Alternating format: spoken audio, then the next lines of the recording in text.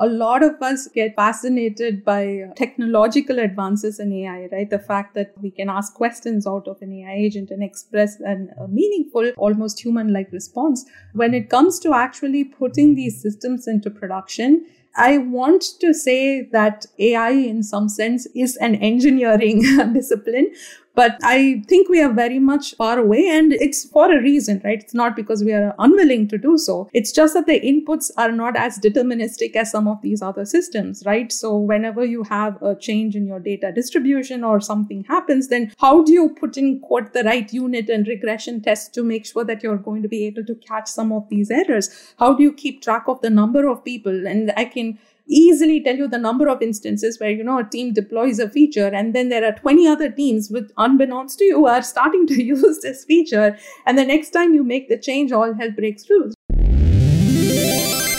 Bandwidth for Changelog is provided by Fastly. Learn more at fastly.com. We move fast and fix things here at Changelog because of Rollbar. Check them out at rollbar.com. And we're hosted on Linode Cloud servers. Head to linode.com/changelog. This episode is brought to you by DigitalOcean, Droplets, Managed Kubernetes, Managed Databases, Spaces, Object Storage, Volume Block Storage, Advanced Networking like Virtual Private Clouds and Cloud Firewalls, Developer Tooling like the robust API and CLI to make sure you can interact with your infrastructure the way you want to. DigitalOcean is designed for developers and built for businesses. Join over 150,000 businesses that develop, manage, and scale their applications with DigitalOcean. Head to do.co/changelog to get started with a $100 credit. Again, do.co/changelog.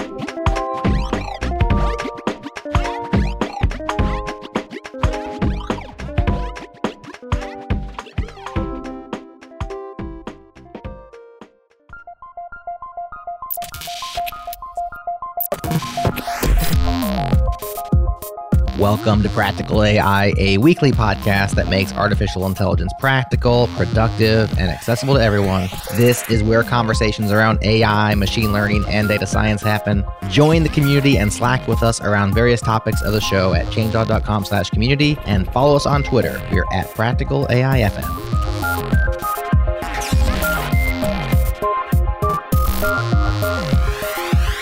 Welcome to another episode of Practical AI. This is Daniel Whitenack. I am a data scientist at SIL International, and I'm joined as always by my co-host, Chris Benson, who is a principal emerging technology strategist at Lockheed Martin. How you doing, Chris? I am doing very well today, Daniel. How's it going? It's going great. It's a nice, cool day here, and so no complaints. Over the weekend, the internet's been crashing at my wife's business, and it's because there's been too many, the access points couldn't handle the number of devices. It wasn't so much of like a bandwidth issue, it was like an access point. So we just went full in, and like I ordered, some people might be familiar with Ubiquiti or Unify network appliances and that sort of thing. So I got like a new gateway plus 48 port switch plus a network video recorder and 4 cameras and a bunch of cable and all that stuff and 2 new access points. I think it's something ridiculous. You can have like 500 people or something on these access points. So might have gone a little bit overboard, but maybe you know, no. It was really fun. It was like a nice different sort of tech thing that I'm not qualified to be interacting with at all, but was fun. Yeah. Yeah, the weather's been really nice. I'm enjoying the fall weather. Things are cooling down. Spent the weekend outside as much as I possibly could doing that. And then we're into this week, and just as an incidental note, this is the GPU Technology Conference week for NVIDIA. Yes. So been kind of watching the announcements and some of the talks on that. So lots of cool new things for us to talk about going forward as people adjust to this year's announcements. And but I'll leave it there for a point where we're actually going to dive into that. Yeah, definitely. And people should check out our episode number 106, where we had Will Ramy on talking about the GTC conference and some of the things related to that. So if you're at GTC, that would be a good one to listen to as well. There you go. It's all virtual this year, though, you know. It's a virtual GTC. Yeah, it is all virtual. That's good, yeah.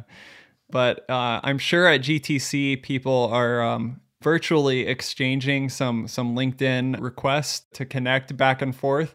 And of course, we're all used to that at this point, and that's part of our lives. And they're doing a lot of cool machine learning and AI stuff at LinkedIn. And we're really excited today to have Suju Rajan with us, who is Senior Director of Enterprise AI at LinkedIn. Welcome, Suju. Hello. Hey, Daniel. Hey, Chris. Thanks for having me here. Yeah, great to have you. I know I could look on your LinkedIn and look at your whole background, but for the sake of those listening at home, could you kind of give us a sense of your background, how you got interested in AI and machine learning, and eventually ended up where you're at right now?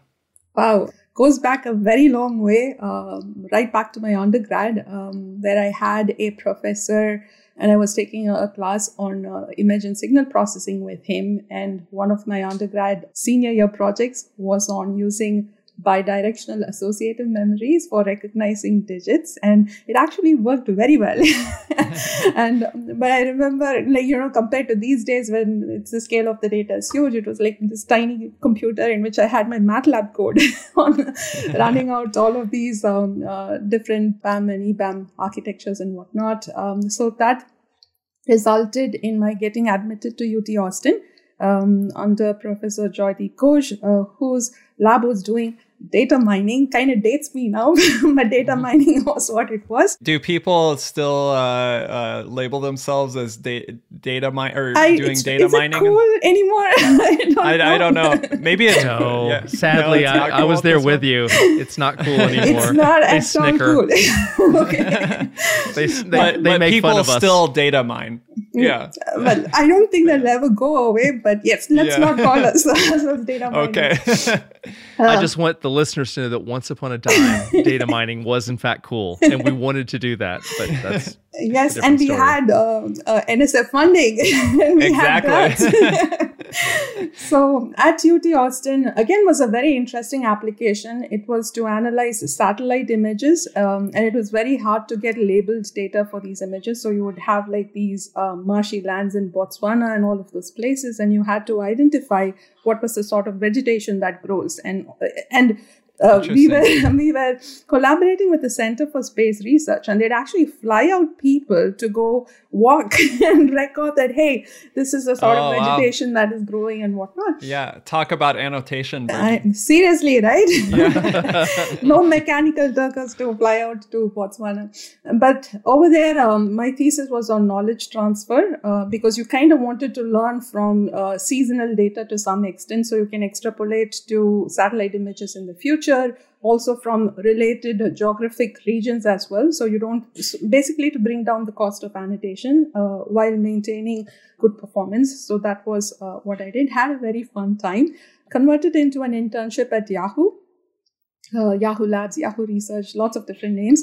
But it was a fantastic 9 years as an individual contributor, applied machine learning scientist, call it what you will, but got to work on a whole bunch of different machine learning applications. And I think it was right at the point where ML was kind of taking off, big data was taking off, MapReduce was sort of starting to come in. But when I started, we didn't have it yet. In the beginning, it was still all of these single models that you would build to build classifiers, better keyword clustering for sponsored search, targeting for advertisements and whatnot, right? So had a lot of fun. Eventually, it became larger and larger data. Now we had to do news clustering within a few hundred milliseconds and so on and so forth. We had to have all of these models that were tens of 20s milliseconds, if I may, to be able to figure out if someone's going to convert for an ad or read a news article and so on.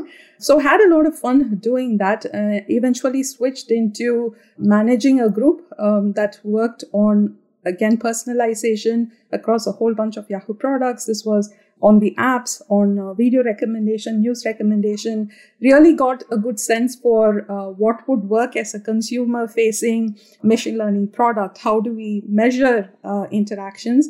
Following which, I went to Criteo, where I headed the Criteo AI lab.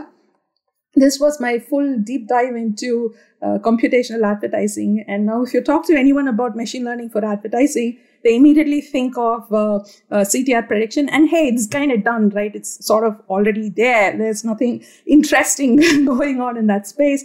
But given the amount of money that is spent on advertising, there is a lot more that's got to do with the causality of the models, right? Because the people who are funding these campaigns want to know that something useful is coming for that money that they are spending. So how do we show that our models actually work was an interesting phenomenon. And more than anything else, I was working at this company, which was sort of like a demand side platform.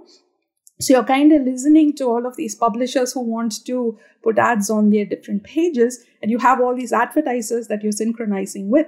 But if you've ever had a deep dive into that world, there are so many players. There's this waterfall model that they have, right? Like the first party publishers want the first dibs. If they cannot do it, then it goes to the exchanges and so on and so forth. But all of that entails a very tiny window in which you need to sort of make that bid and then assemble the ad unit to be shown and so on and so forth. So it was a very interesting time where I learned quite a bit about the real world constraints, right? It's not as much about the technical complexity of the models, but hey, can it work in this specific constraints in terms of the latency in which you have to operate? Okay, so that was Criteo AI Lab. Also got to show that there were lots of cool problems in computational advertising. So we established the lab as a pretty strong presence in Europe. And off late, a little over a year now, I've been at LinkedIn, where I head what we call enterprise AI. So think of all the business-facing applications LinkedIn has, one of which is talent solutions. This is where recruiters come to LinkedIn to look for candidates. And we also have all of our members who are trying to find the right jobs. So how do we make sure that this marketplace works well, right? So that's one aspect of it. Of course, there's the advertising aspect of it, the sales navigator notion where folks who want to pitch their cool new products and services to LinkedIn members, how do we make sure that it's relevant and there is value on both sides? So these are some of an AI for all of these different business-facing applications is what I'm working on right now.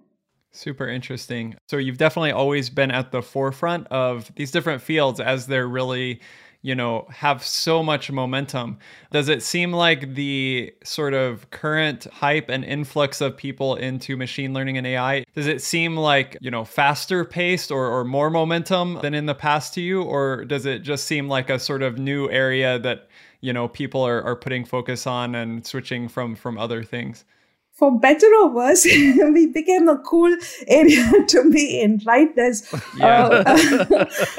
That's funny. A lot of media coverage on what AI can unlock. But it is true, right? Maybe 10 years ago, it was sort of behind the scenes. Nobody really talked about it. Hey, why do you see the results that you do? Why are you being shown the ads that you have? Was not really a part of the discourse. But I think all of these interesting innovations in terms of, I want to call it the PR events that some of the big companies sort of set up, helped the field get the recognition that it perhaps deserves to have, right? Given how integrated some of these models are into our daily lives. The fact that whether I get a home loan or not is perhaps has a machine learning model behind it, right? And it's important for folks to be aware of it. I would say it's a combination of both. It feels like a new space because there is a lot more recognition of the fact that it is very integrated, right? And data-driven decisions and AI models are never going to go away from now on. So how do we want to think about this field from a societal standpoint? I think deserves conversation. And that's how we make sure we don't make the wrong choices. And at the same time, open sourcing has become a big deal, right? With TensorFlow and PyTorch and all of these larger companies, quote, democratizing it as they call it, like, hey, get onto AWS and you have the SageMaker and the whole lot of it. Just give us your data, right? And the fact that it is becoming a lot more accessible means that a lot more folks are also interested without having to, in the past, it used to be, hey, you had to go to this lab, you had to get a PhD, you had to have published papers before you can even think about machine learning. And, the barrier for entry is a lot lower these days.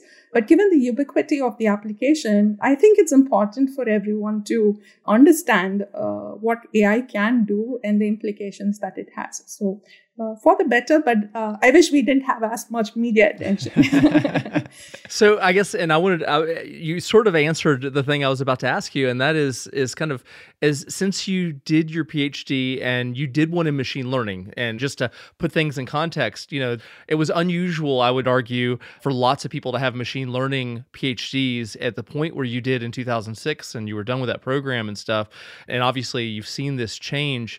Did you ever have any inkling where this might go in terms of the evolution? You've talked a little bit about the change over time, but just your perception of machine learning as you came out of your program versus your perception of it now. What really strikes you? Like, what were the big things that when you do look back, you're kind of like going, wow, I never saw that coming, or I told you so. I told you so. So the fact that a lot of problems, I don't think it's fully there yet, right? I think the biggest thing folks somehow forget is for any machine learning or AI to work on, at least this is my personal take, you have to have enough data to make it be meaningful, right? And otherwise it's handcrafted rules. You do some tiny things here and there. Of course, you could overfit like heck DNN, but I think what changed, I don't know if it is necessarily a change. The rise of all of these companies like Facebook and Amazon and, if I may, the Microsofts of the world, right? The Googles and whatnot,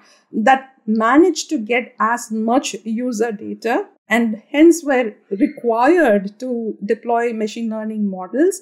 Did I predict the rise of these platforms as much and that they would aggregate these massive amounts of user engagement that it would be required? Perhaps not, but Google was sort of taking off at that point when I was doing my PhD as well, and Yahoo was one of these forefront companies. But within Yahoo, for instance, the fact that, hey, from everything from news recommendation to figuring out what tags to put on your email to what ads to show was driven by a machine learning model. So that aspect was always the case. But that there would be these few centers where it's just going to explode. And the democratization aspect of it, that it is also good for these companies to open source code there. And not necessarily what is running in production. I know for a fact it cannot be the same models because we are struggling to adopt some of these frameworks when you're outside of Google and whatnot. But in that sense, opening that up, I think was a change that I didn't necessarily see coming. Like you would think that, hey, this would be a secret sauce. This is something that we kind of want to keep internally in our company because this is the thing. But that there is so much learning and sharing of what machine learning is. There is, as a field, the accessibility of it and the opening up of it to more and more people that I didn't see coming. Just to make a point that you just said there, if you put that in context, as you were describing that, I was thinking back about the time roughly that you were getting out of your PhD program, we were doing MySpace. Huh. And if you think about the evolution of social media from the days of MySpace as the first major platform that did not survive in a meaningful way to where we are today with LinkedIn and Twitter and Facebook and stuff, it's quite a change. And in terms of the data aggregation, as you said, it's a completely different world. And even how we shop, how we get information, how we look at videos, right? This much acceleration in how humanity lives packed into such a short period of time. Sometimes I think I'm lucky to be a part of this and you're always excited to see what it looks like. But on the other side, I guess with anything that gets accelerated, then comes all the challenges, right? Are we thinking about this, right? And it's good that we've started asking these questions, but there are no clear answers. That's why we are here, right? So the answers are also interesting to think and ponder and make sure we are doing the right things on.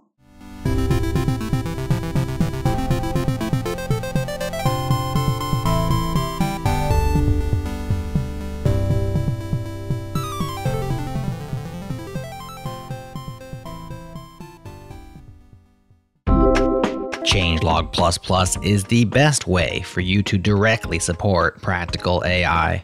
Join today and unlock access to a private feed that makes the ads disappear, gets you closer to the metal, and helps sustain our production of practical AI into the future. Simply follow the changelog++ link in your show notes or point your favorite web browser to changelog.com/++. Once again, that's changelog.com/++. Changelog++. It's better.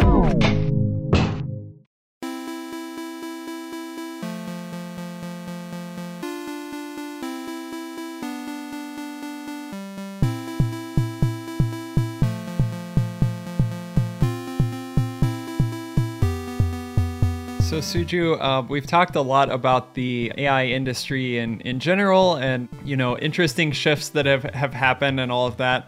And I'm sure some of those are even visible, within LinkedIn. I was thinking while we were talking, how many people have switched their title from data mining person or data scientist or data analyst to AI engineer or AI, whatever. So that's super interesting. But I think more to the things that you're working on personally, I'd love to hear, particularly you brought up some ideas around recruiting and that sort of thing. Maybe before we jump into the specific things within LinkedIn, could you give us a sense of how machine learning and AI are kind of starting to influence recruiting in a more meaningful way? Sure. So historically, how would recruiters hire, right?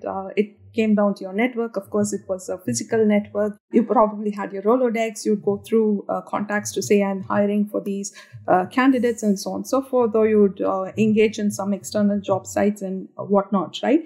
But the burden then is, I think this is sort of underappreciated to some extent. There are a lot of noisy applicants that might come through, and you do not want to, as a recruiter, send the noisy applicants up to your hiring manager. That's not going to set you up for success. It also limits the number of candidates that you can give your bandwidth to, right? You can't talk to 100 people in 2 weeks in any meaningful way to close them. So for sure, as there are more and more jobs that are not at this current point in our existence, but in general, as more and more jobs. I would say we're living in an anomaly. Yeah, that's probably true. Taking that hopefully outlier out of the picture, how do we help our recruiters have to spend their time on, let's say, those candidates that are necessarily worth spending their time on, right? Because it's not just because you call up someone, they're going to immediately, drop their job and move over, right? You still need to work on the storytelling, as our recruiters call it, to convince them that this company is worth it. So if we could, in some form or fashion, make the hiring of our members be that much more efficient, I think that is the change that we are trying to drive as well. There is also a lot these days, for sure, and LinkedIn is also trying out some of these interesting elements where, maybe it is not all about going on site, right? And proving over and over again, going through the same lead code exercises over and over again to show that, hey, I can do this job, right? So what if you could have your credentials in some sense assessed by a platform, right? So we have all of these skill assessments that you can take, which I'm sure you've seen in some of these other places like HackerRank, LeetCode and whatnot, right? But think of it as your credentials that sort of travel with you, right? And if you could then not have to prove yourself on these same elements over and over again, but what really matters, what is the differentiation for this recruitment company or this particular job that would make you that much of an ideal fit. So it's a lot more about, given the enormous number of candidates that have their profiles online, how can we make it that much faster for the recruiters to hone down that smaller set and then spend their time in converting them. The same is true on the seeker side as well. There are lots of non-traditional roles now. There are lots of options to switch careers, right? You're not like a career employee anymore. People take these very interesting paths. And so how do we sort of help our seekers understand, here are all these career trajectories one can have. What are the skills that you require? Say if I wanted to switch to becoming a PM instead of being in the AI field for design or some such thing, right? So what would that path look like? So helping our members also be aware of, here are the opportunities, here are the skills that are required. And in some ways, even tying it up with LinkedIn Learning to say, here are the courses that you could take if you wanted to switch gears. I think that is where we want to think about recruitment moving forward, right?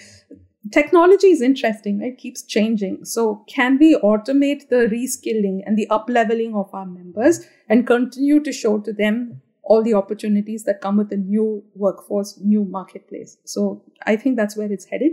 It's also going to be a lot more data-driven. A lot of our hiring managers and whatnot want to understand the landscape, right? Like, hey, I'm trying to hire this particular profile in, say, Lafayette, right? So what is my probability of getting someone with these skill sets? Do I need to broaden my search? What is the typical salary band that is being paid in some of these other places that I'll have to compete with? And maybe in this world, after we all come out of this COVID situation, right? What does the future of remote working look like, right? What are the pay scales that you'll all have to think about at that point? So it's also a lot more of trying to understand from the broader trends that are happening in the industry. So it's not as niche as it used to be, right? These tools are being made available in a data-driven way. So yeah, hopefully that answered some of it. It's really interesting to think about, like you were saying, the path that someone takes to a certain position and the changes that go along with that. Yeah, because there's so many unique trajectories particularly into machine learning and AI, into those positions. You got people coming from science, people coming from engineering, people coming from even other places, philosophy, liberal arts, economics, business. And so there are so many sort of unique trajectories. And I often get asked when I'm like doing a workshop or just talking to someone doing like mentoring or something like that, like, what are the steps I need to take, like between where I'm at now and where like this position that I want or have in my mind? What's the sort of pathway there? And I, of course, have my own bias opinion about that, but it is really interesting to think that about, mapping out the trajectories and helping a person understand from where I'm at now to where I want to be. How do people typically get there? Where do they jump off from and to?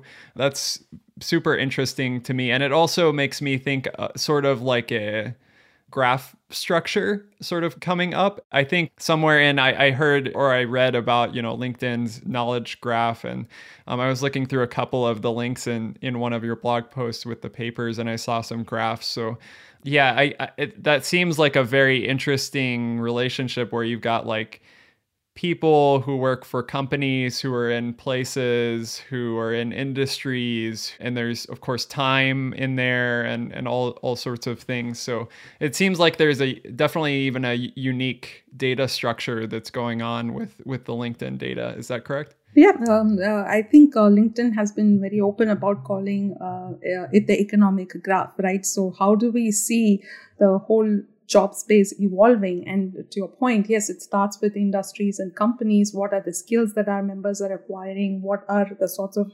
educational qualifications people are getting? What are the titles that we have? And sort of standardizing all of this and normalizing it, if I may, into an internal representation so that, I can look at, say, Chris's trajectory and then map it down to, oh gosh, hey, don't do that to me.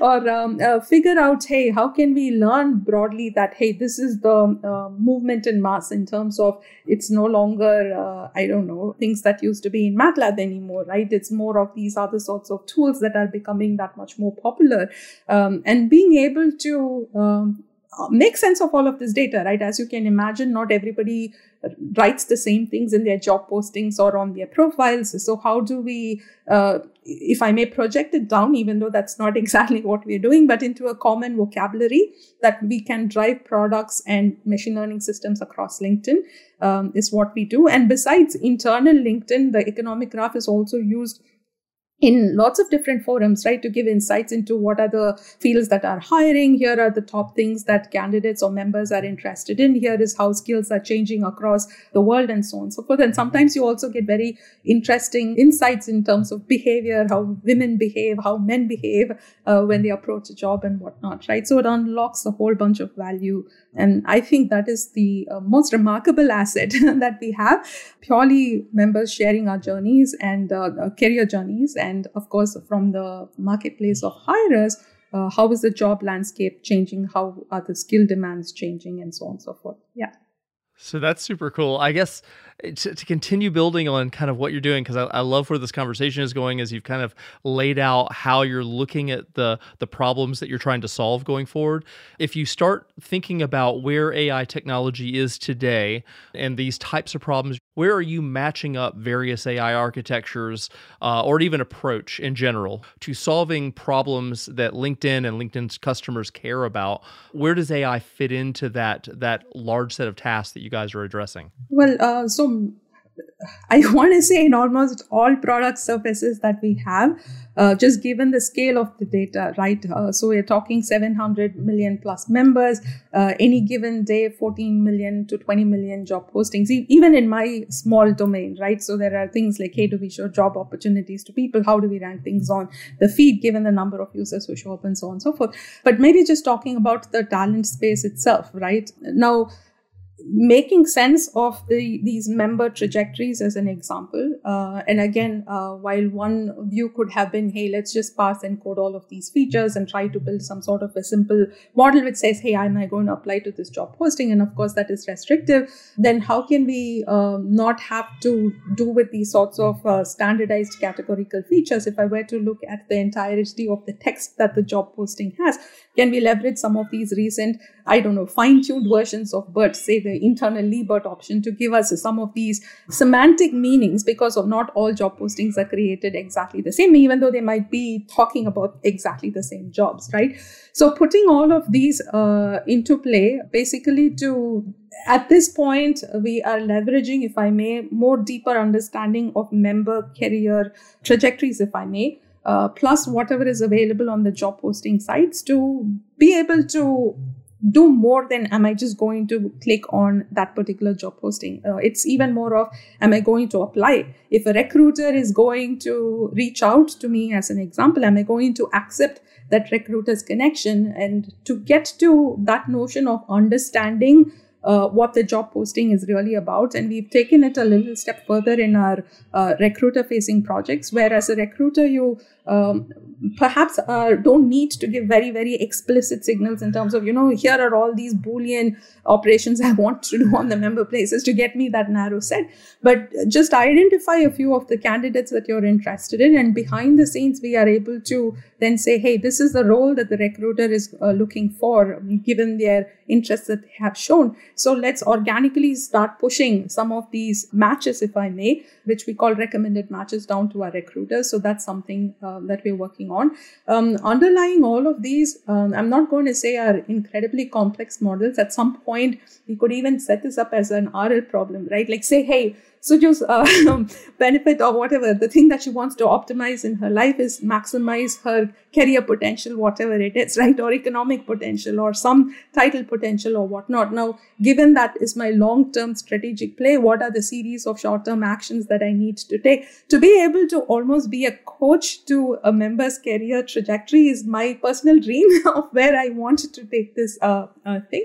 But the interesting part is LinkedIn is just one view of it, right? In the sense that I can see that, hey, say Suju's applied to this particular job, post which it sort of moves off of LinkedIn, and we get very delayed feedback, if I may. So maybe after 4 months, if I'm an active LinkedIn user, I change my profile, and then hey, this actually worked, right? And now we are able to get these sorts of positive signals.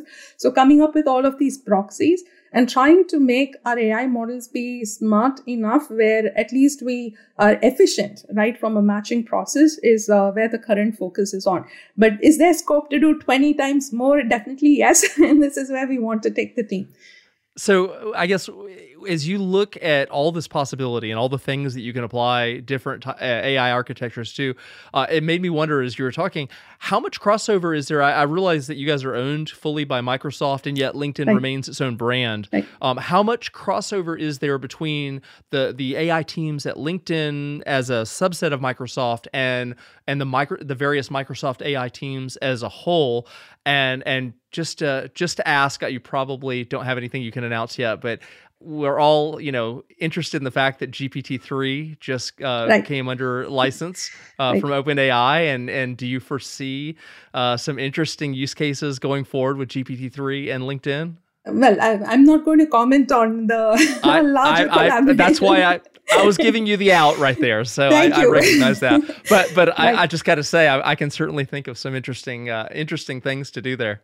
Exactly, right. I think the biggest benefit of all of these models, especially that in terms of how we want to represent, the text that humans generate, right? Or even images, or even how we want to think about knowledge overall in some senses. But the cost of doing that, of course, is non-trivial, right? So in these cases, can we go this fine-tuned approach sort of a route where we start with these pre-trained models, then get it into the LinkedIn specific context, and then see, hey, end to end, if we were to optimize for an outcome of an hiring, are we able to see more benefits? This is an active piece of work that is constantly ongoing in LinkedIn. So trying to make sense of these glove embeddings. At some point, it was Lee glove embeddings, if I may. Then there is Bert, and then there is Lee Bert that we are trying to do. And of course, as this space evolves, and the heavy lifting is done maybe once or twice, and then it's more about adapting these architectures to your internal use cases and seeing what the benefit is. I think it makes a ton of sense. And it seems also wasteful in some senses for all of us to be doing these massive trainings over and over again, that piggybacking on some of these methodologies to see what is the value that it unlocks, for sure. Right? I think the dream case is for us to show up at LinkedIn and say, hey, I want to get to be X in the next 2 years. Help me. Right now, can we make use of everything that we understand about our members' journeys, about the skills that they have acquired, in some interesting world. If we could also, if the companies, for instance, are willing to participate, right? Like, I want to up-level my talent to this kind of a place. Like, I want to upskill all of these folks. Now, how do we have these personalized recommendations for folks in the career trajectory space? Can we learn globally and say, hey, this is what a career transformation looks for someone in the automobile industry, right? I think it's definitely doable in some ways. But I need some help here, Okay.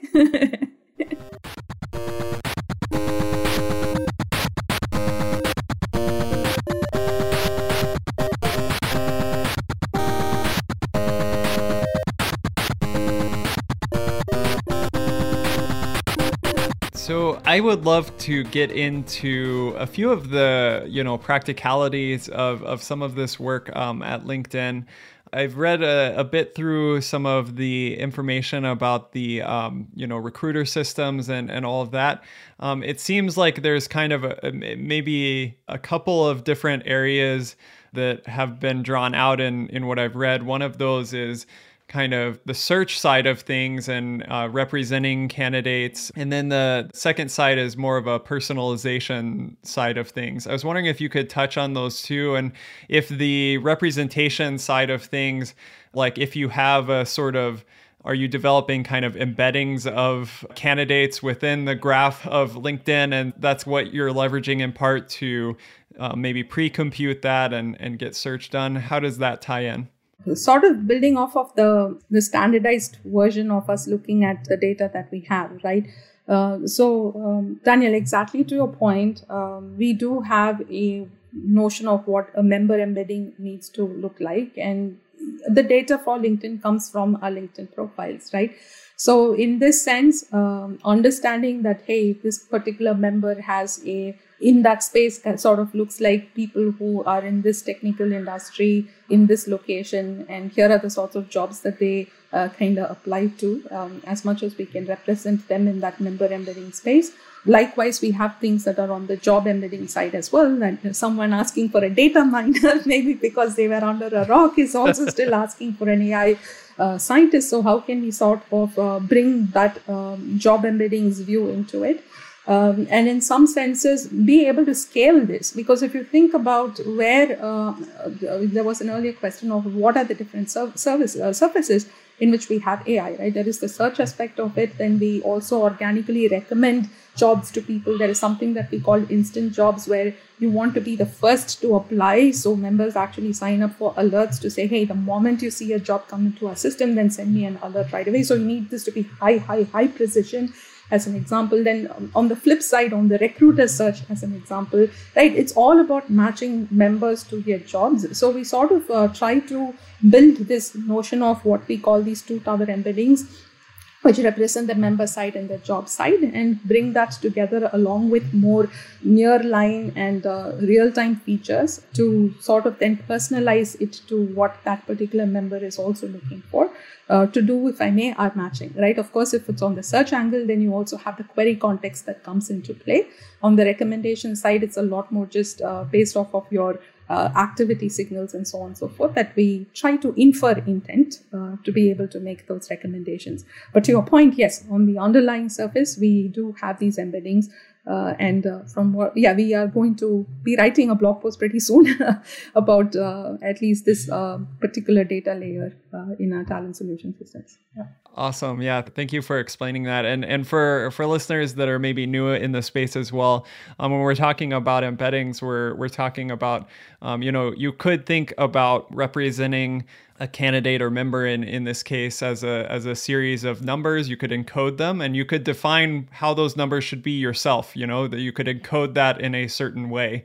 But you could also say, well, I may not be able to, pick the right encoding for this candidate for my task. I'll let my model learn how to encode or how to represent this certain entity or the set of data, in this case, a set of data about a candidate. And that sort of learned representation or learned set of numbers that represents, in this case, a job or a candidate, we would call an embedding. So thank you for mentioning that. Kind of curious as we've been talking about this, and within the context of LinkedIn is very good. If you look at its long evolution, from the very beginnings when it was basically just an online resume, and over the years you've developed that into really finding the person in that resume and showing those different aspects. Do you have any thoughts on, and I don't have, I'm not pushing you in an exact direction, but any thoughts on kind of how you find that personality, those soft skills beyond just, good at presentations kind of thing, that are not strictly like a hard skill like doing Python, but finding the person and trying to fit that personality type into different types of cultures and jobs? Because I would imagine that that's pretty complicated, and that maybe any thoughts on how AI might be able to be used or anything that y'all might be able to share on that? So LinkedIn per se tries to, what we do at LinkedIn tries to learn from career transitions even, right? So that's something that we have as a signal that goes into our recommender models as recently, to say, hey, this is the career trajectory that this person has, went from here to here to here. In some senses, you could start thinking of how long did it take for this person to get there, to say, hey, this person is like an outlier superstar, or this is like an average sort of a career path that, could be something that the recruiters may be interested in. But you're asking an excellent question in terms of, hey, how can we factor in more latent aspects of what a member brings to a table, right? Not just that, hey, look at my Python proficiency score, but this person is really, really motivated executor of tasks kind of a thing. Not yet. This is not something that we are able to leverage right now. But again, what we are trying to do in some of our recruiter-facing projects, we call this our Recruit Assistance Connect. This gives LinkedIn an inside view into how the candidate is sort of progressing through their different interview funnels, as an example, right? And now maybe from understanding, and at some point, if all the interviews are moving to video interviews, we already have debuted a notion of what we called video introduction. And this, to your earlier question, also makes use of Microsoft technology to sort of try to figure out, hey, how is today it is with the intention of giving feedback to the candidate to say, hey, speak with more confidence, or, you had all these ums and ahs and so on and so forth. So to enable the candidate to prepare further, right?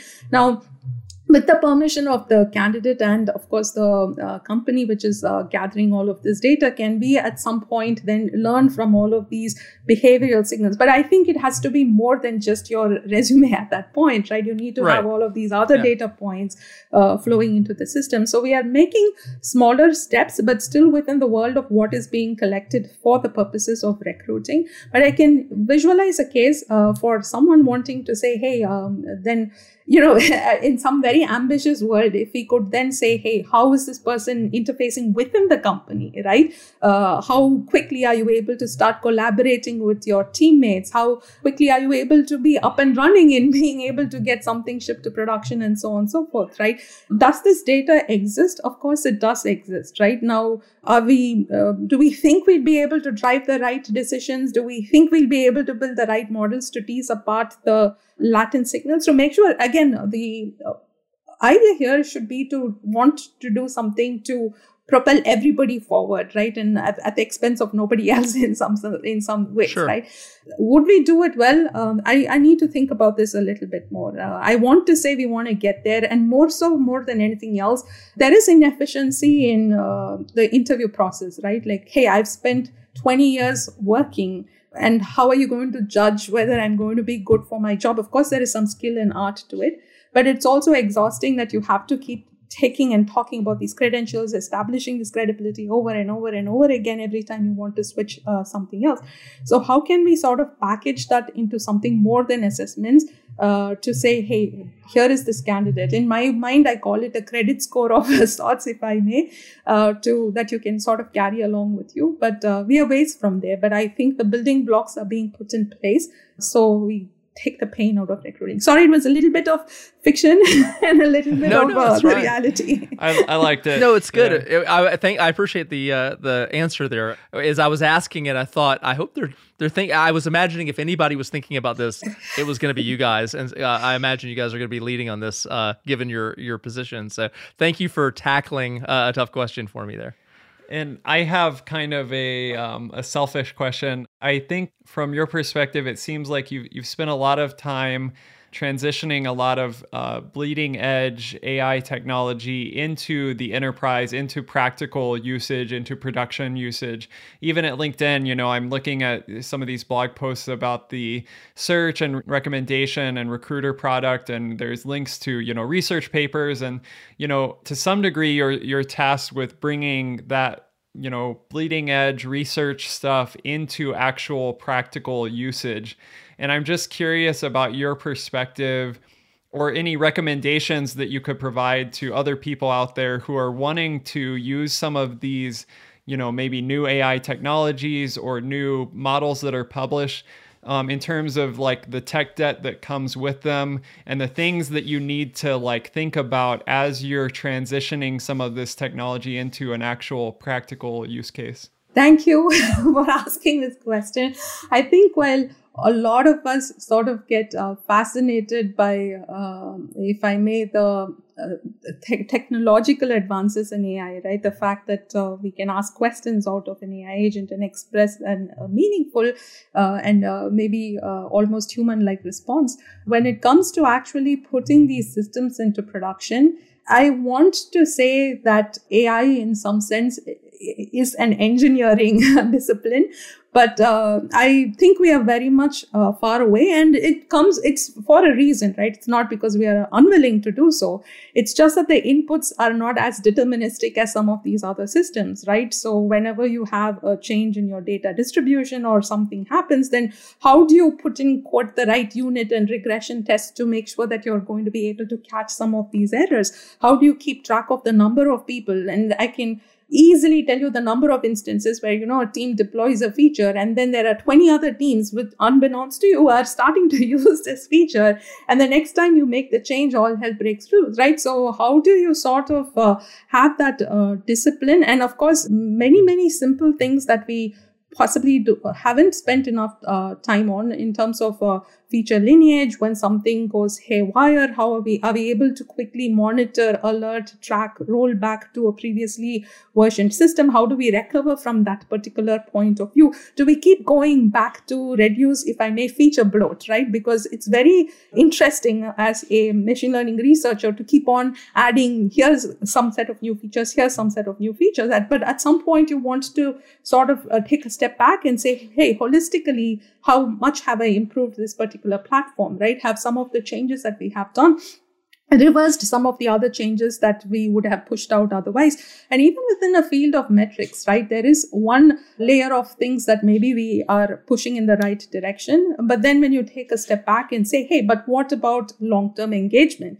Is this something that we have been able to holistically measure? So the more the field progresses, I wish a lot of us were a lot more diligent and cognizant of what it takes to maintain a machine learning system in production, especially if you're supporting a large organization, right? Where there are lots of customers and the outputs of your model could be used in many interesting ways. So how do you have the right contracts in place, right? And say, at least in some machine learning teams, the idea is, hey, here is this nice thing that the PM comes up with, and you quickly work on it, things work well, everyone celebrates, and then you move on to the next thing. Then now who maintains, understands, or even figures out, hey, has this model drifted with time? And as much as I want to say AI has been democratized, people who are not familiar with what to expect out of the system don't even know what a rollback for this model should look like, or how do you even diagnose this thing. So there's been some good work from folks like in TensorFlow with TensorFlow X platform and these sorts of paradigms where we talk about AI metadata, which we need to be very religious about, which we need to start having health assurance and model monitoring and these sorts of things on. But as a discipline, as much as we want to train our folks in terms of all the latest and greatest in DN and tech, I wish we also had courses which talk about, machine learning model maintenance and tech debt in schools as well. Because as this is going to just grow larger, it's going to become that much more important. Yeah, and it sounds like, maybe at least at this point, hopefully that will change in the future. I certainly hope so. But it sounds like maybe in the interim, it's up to us who are maybe leaders on teams or leading certain projects to really insist and ask hard questions around this and anticipate into the future what we might need to monitor and, where sources of bias are and what happens over time when we need to trace back what happened with a certain model. Do you have any other practical sort of tips for maybe team leaders who are trying to push their team in this direction and are maybe struggling? Well, I want to maybe plug a paper. Google has definitely, the machine learning debt, is the paper that came out a few years ago. But more recently, they also released a framework of machine learning test scores, which basically is a very simple thing, which looks at, the minimum score you could have gotten along either your feature monitoring, feature health, about your model monitoring, and so on and so forth, which sort of gives you a simple rubric, if I may, to figure out how good is your system, right? Is it a house of cards which is going to collapse the first time something goes on? Or is it a robust thing that can be deployed in production? So I think even adopting such a framework, and most of these things perhaps are not even automated, but if you have been in the weeds and you understand how your model has been set up, you should be able to come up with this simple checklist to say, hey, yes, I think we are going to be robust to something catastrophic happening, because it will. There's no reason to think that anyone's going to be an exception. That would be a first start to even figuring out with respect to, if I may, the health of something that is being deployed in production. Now, this is like 101, if I may, like the basics of what you need to keep in mind. But Daniel, you also mentioned something even more fantastic, which is about there is like model biases and data biases in the data. And then there is all the choices that our models make, right? Like, because we were going after a particular product objective. Now, what is the longer term impact that this may have overall in our user base? Is it going to be unfair to some segments of our population? That's an even bigger ethical fairness question that I think is becoming more and more pertinent these days.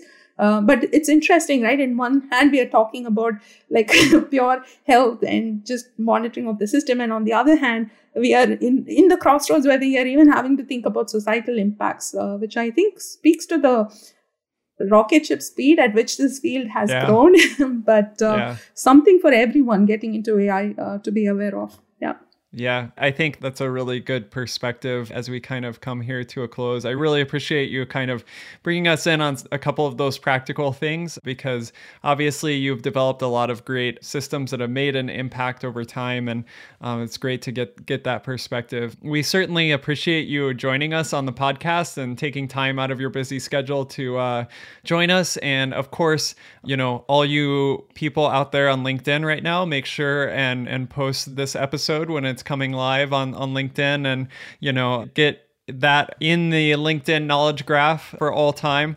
Yeah, thank you so much, Suju, for joining us. It's been a real pleasure, and I hope we do get to meet at some type of networking event in the future in the real world. So thank you so much. Of course. Thank you, Chris and Daniel, for having me. It was very nice talking about the future and the present of everything that we do. Thank you.